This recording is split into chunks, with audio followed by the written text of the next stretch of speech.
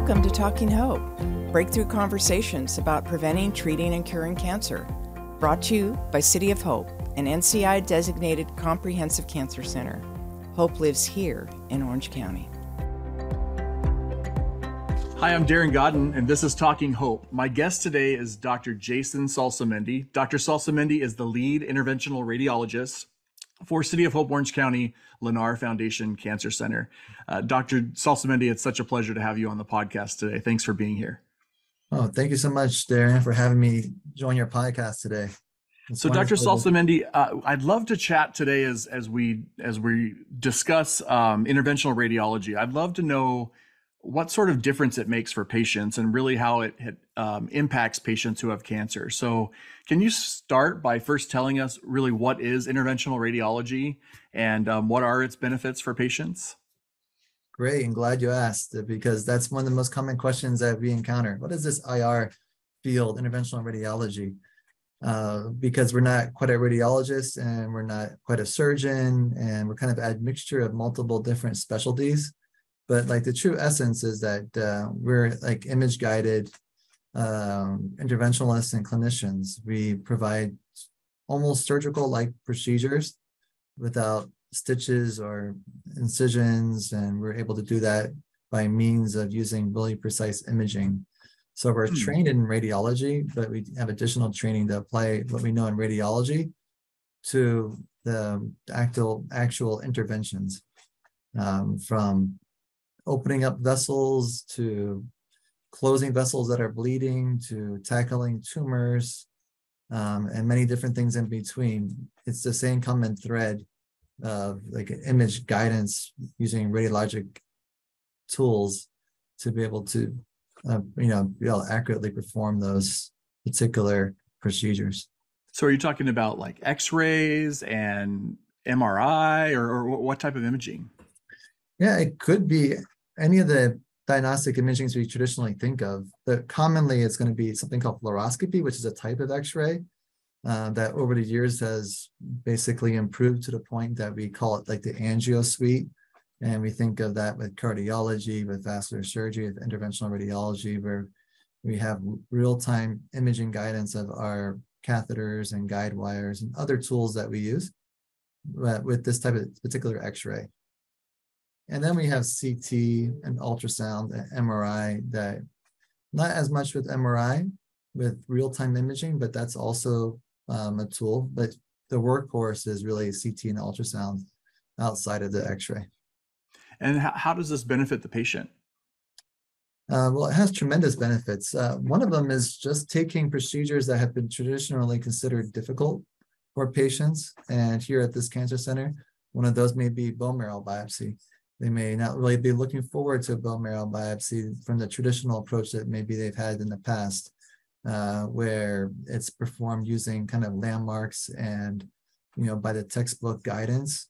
We can convert that to an interventional radiology procedure where we basically take a CT scan of the bone marrow space. And just like GPS, we can know where we're entering at the skin to where we're entering into the bone marrow space. And we can be able to anesthetize, numb that whole area really, really well. And then with some little sedation, enter the bone marrow space almost like completely at ease with the patient, as opposed to other experiences may not have been so comfortable. So that's one way we use that imaging. Great. As an example. The other kind of avenues are basically offering procedures that had not been available before. Certain types of treatment of tumors, maybe in the liver or kidney, that previously may have required open surgery or some modification of that, now can be performed with just basically needle guidance, no stitches, no incision, and just advancing one or two or multiple needles to be able to bracket these tumors and then apply a heat or a cold to be able to destroy the tumor cells. And that can be done as an outpatient, which is great for the whole recovery process. And as you can imagine, there could be other things going on with these patients where just having less of a recovery process from these procedures really makes a big difference. Wow. So saving them time, certainly saving them. You're not just on an exploratory uh, thing you're doing. I mean, you definitely Yeah. can see what you're doing, and you can get in, get out. I mean, that's it sounds, it's a very interesting field. I mean, that sounds like it requires a lot of different types of skills as well. So, what kind of drove your passion for this field? Yeah, this field actually, when I basically was exposed to it, because it was more like being exposed than really seeking it out at the time. It wasn't something that was like on most people's radar back in like the early 2000s. You would maybe in your medical school rotation come across a clinical scenario where a patient goes to IR, and then you get that exposure. And that's kind of like what happened with me. But in my particular case, it was neuro IR, where they came in with stroke and they needed emergent intervention. And I just saw the team that kind of click all together. And it was just like magic, watching a patient that was like in a real stressful period of their life in the ER go upstairs, and like within about 45 minutes, like the problem was addressed and they were recovering neurologic function like right there. So Wow. for me, that was like my eye opener. And then I just saw various different examples of that throughout my schooling and training. Could you tell us more, another story perhaps of a patient with cancer that has really been impacted in a positive way by IR? Oh yeah, for sure. There's just so many different scenarios where I did a lot of my interventional oncology practice in the past was in a transplant center. So we would have patients that are awaiting a liver transplant with a liver tumor. And it's a very anxious period of time. It could be a number of months to a number of years before they can get to qualify for their organ transplant. And during that period of time, they may have a couple of tumors that are kind of slowly growing.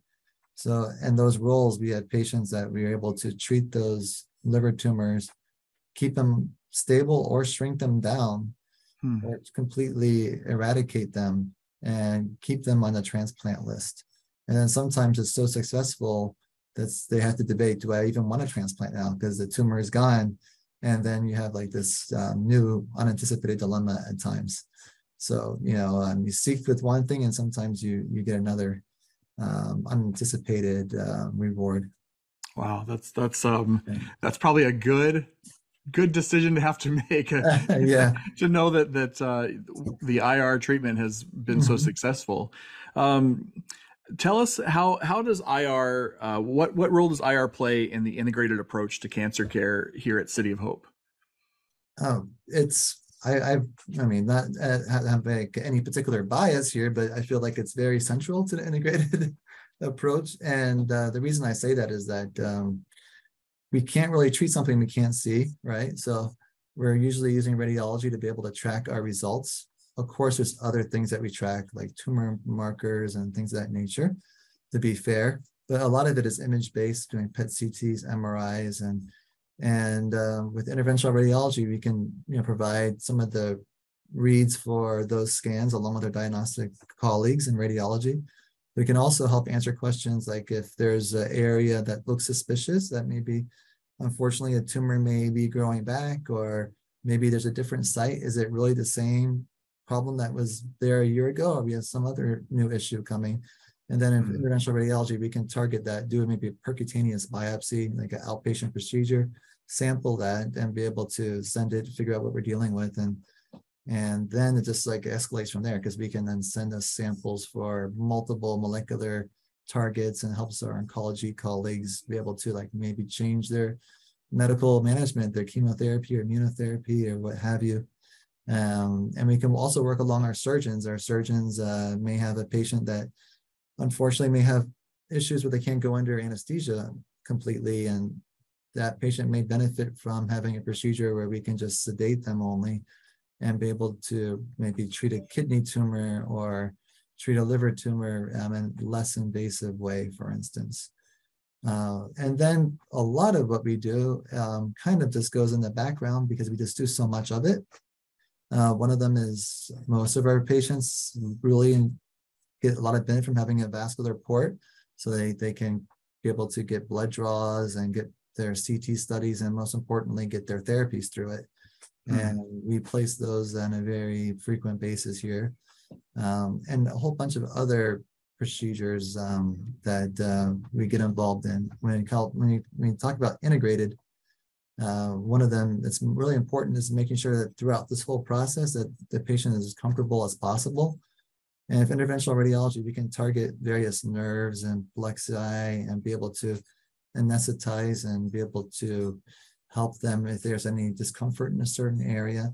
We could also help drain fluid and be able to manage distension of the belly or difficulty breathing with various different means, working alongside our pulmonology colleagues. So we definitely are in the mix with all the various specialists to try to see how we can fit in to help our patients. Wow, that's incredible. It sounds like you have so many tools at your disposal to help patients in so many ways. That's very cool. What types of cancer-related needs or side effects is IR used for? Cancer-related needs or side effects, I would kind of like this, kind of break that down into multiple pieces. This is like a quite wide canvas there. But going back to that integrated approach and working with our colleagues, we have the curative box, like where we're able to, like, for instance, a real clear cut would be like a 2-centimeter renal mass. We can freeze that, offer a curative treatment. Or we could have a patient that, for instance, has rapid progression of liver tumors, and if for whatever reason the systemic therapies aren't working, we can go into the liver arteries and provide a certain radiation therapy called Y90 to be able to work on those tumors in a very selective way, where we're treating the liver and not having the side effects throughout the system by giving some of the systemic therapies. And then from some of those more advanced procedures, there's a whole host of like more simple procedures we do in ultrasound, like when patients getting worked up and they're getting a PET CT from head to toe, they may find out they have a nodule in their thyroid that looks a little off, and we can sample that and make sure that it's just a benign nodule. Or they may find that they have like a little thing light up on one of their vertebral bodies or a little compression fracture. We can go in there and biopsy that and find out what's going on with CT guidance. And we can also use that X-ray we talked about. And we can, if it's a fracture, we can stabilize it and put cement in the fracture plane and a balloon even to get a little bit extra height if it's a compressed fracture. So one of the challenges is like, it's hard to be able to just label with just a one soundbite what interventional radiology does, because we do quite often find ourselves in diverse set of procedures. I hope that kind of touched on your question, but it does. And I'm wondering, some of these procedures you're talking about, are those all done in the same? You're doing some sort of a PET CT, and then you do those procedures during that same period, or is that something that after they've had the CT, the patient has to come back again for another appointment with you, or is this all done kind of in real time as they're going through some of the imaging? I think that the most one of the greatest aims to be able to scan somebody, provide the biopsy, and do everything that's needed all in one setting. With that said, though, it may cut out that multidisciplinary integrated approach because perhaps that biopsy isn't necessary. After talking to the oncologist, it may not be so relevant. So being super expeditious definitely can have its great advantages. We all agree on that. But occasionally it may have some downsides because it will cut out some of the teamwork, which is what this institution is so well known for. And we want to be able to make sure that we're doing a biopsy the right way, we're getting the right type of sample, because it's not simply just removing tissue, it's also removing the area of the tumor that's suspicious, and that's putting in the right solution to get the right type of pathology exam done, et cetera, et cetera. So, with that said, usually they get their PET CT and their scans first. We reassess, talk to their referring oncologist or surgeon, and then proceed from there. Gotcha. Okay. So let me ask you this question. We ask all of our guests on the podcast. You work at City of Hope. We use the word hope a lot. What does hope mean to you, Dr. Salsamendi? Well, I think that like it's kind of like the hope and faith kind of go together. So with hope, you can have faith, and having faith really gets you through the storm. And I think that the vast majority of cases that we have patients here, the storm hits like a lightning strike, and they just were never expecting to have this pop up. They had all the things going on in their life, and then this just came out of nowhere. So it leads to a lot of uncertainty for most people, and anxiety, and trying to make the right decision. So having an environment that like allows for hope to flourish, and having faith, and I think it's extremely positive environment, and that's one of the greatest assets here, is that patients really start to develop the strong faith that all our team are seeing, all our teams support them in various ways, and that gets them through that initial storm onto like a road to recovery. I like that combination of hope and faith, right? I mean, yeah, you have hope, but when you can also have faith that there's a better tomorrow, and there's an answer, there's something that can be done to help you. That's really reassuring. So before we go, I guess I'd love to know a little bit more about you and your family, and you're living here in Orange County, I suppose, and tell us about what you do outside of being a doctor. Oh, great question. Well, I have two kids in middle school and in high school, and my wife and I moved here from the East Coast about 4 years ago, almost. And what I do basically afterwards is try to just cherish all the moments of the family, whatever that may be, whether going to catch a movie or just a road trip or what have you. Just cherish every moment with them, and then the other time is just making sure that they're doing their homework right. And junior high, high school student, I'm sure they go to bed on time, and they do all their things they need to do.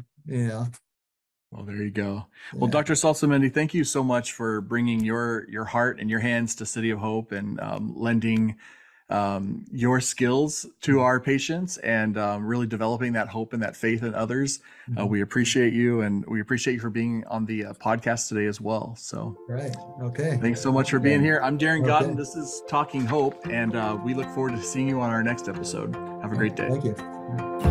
Thank you all for listening to Talking Hope, where breakthrough conversations about preventing, treating, and curing cancer have been brought to you by City of Hope, an NCI-designated comprehensive cancer center.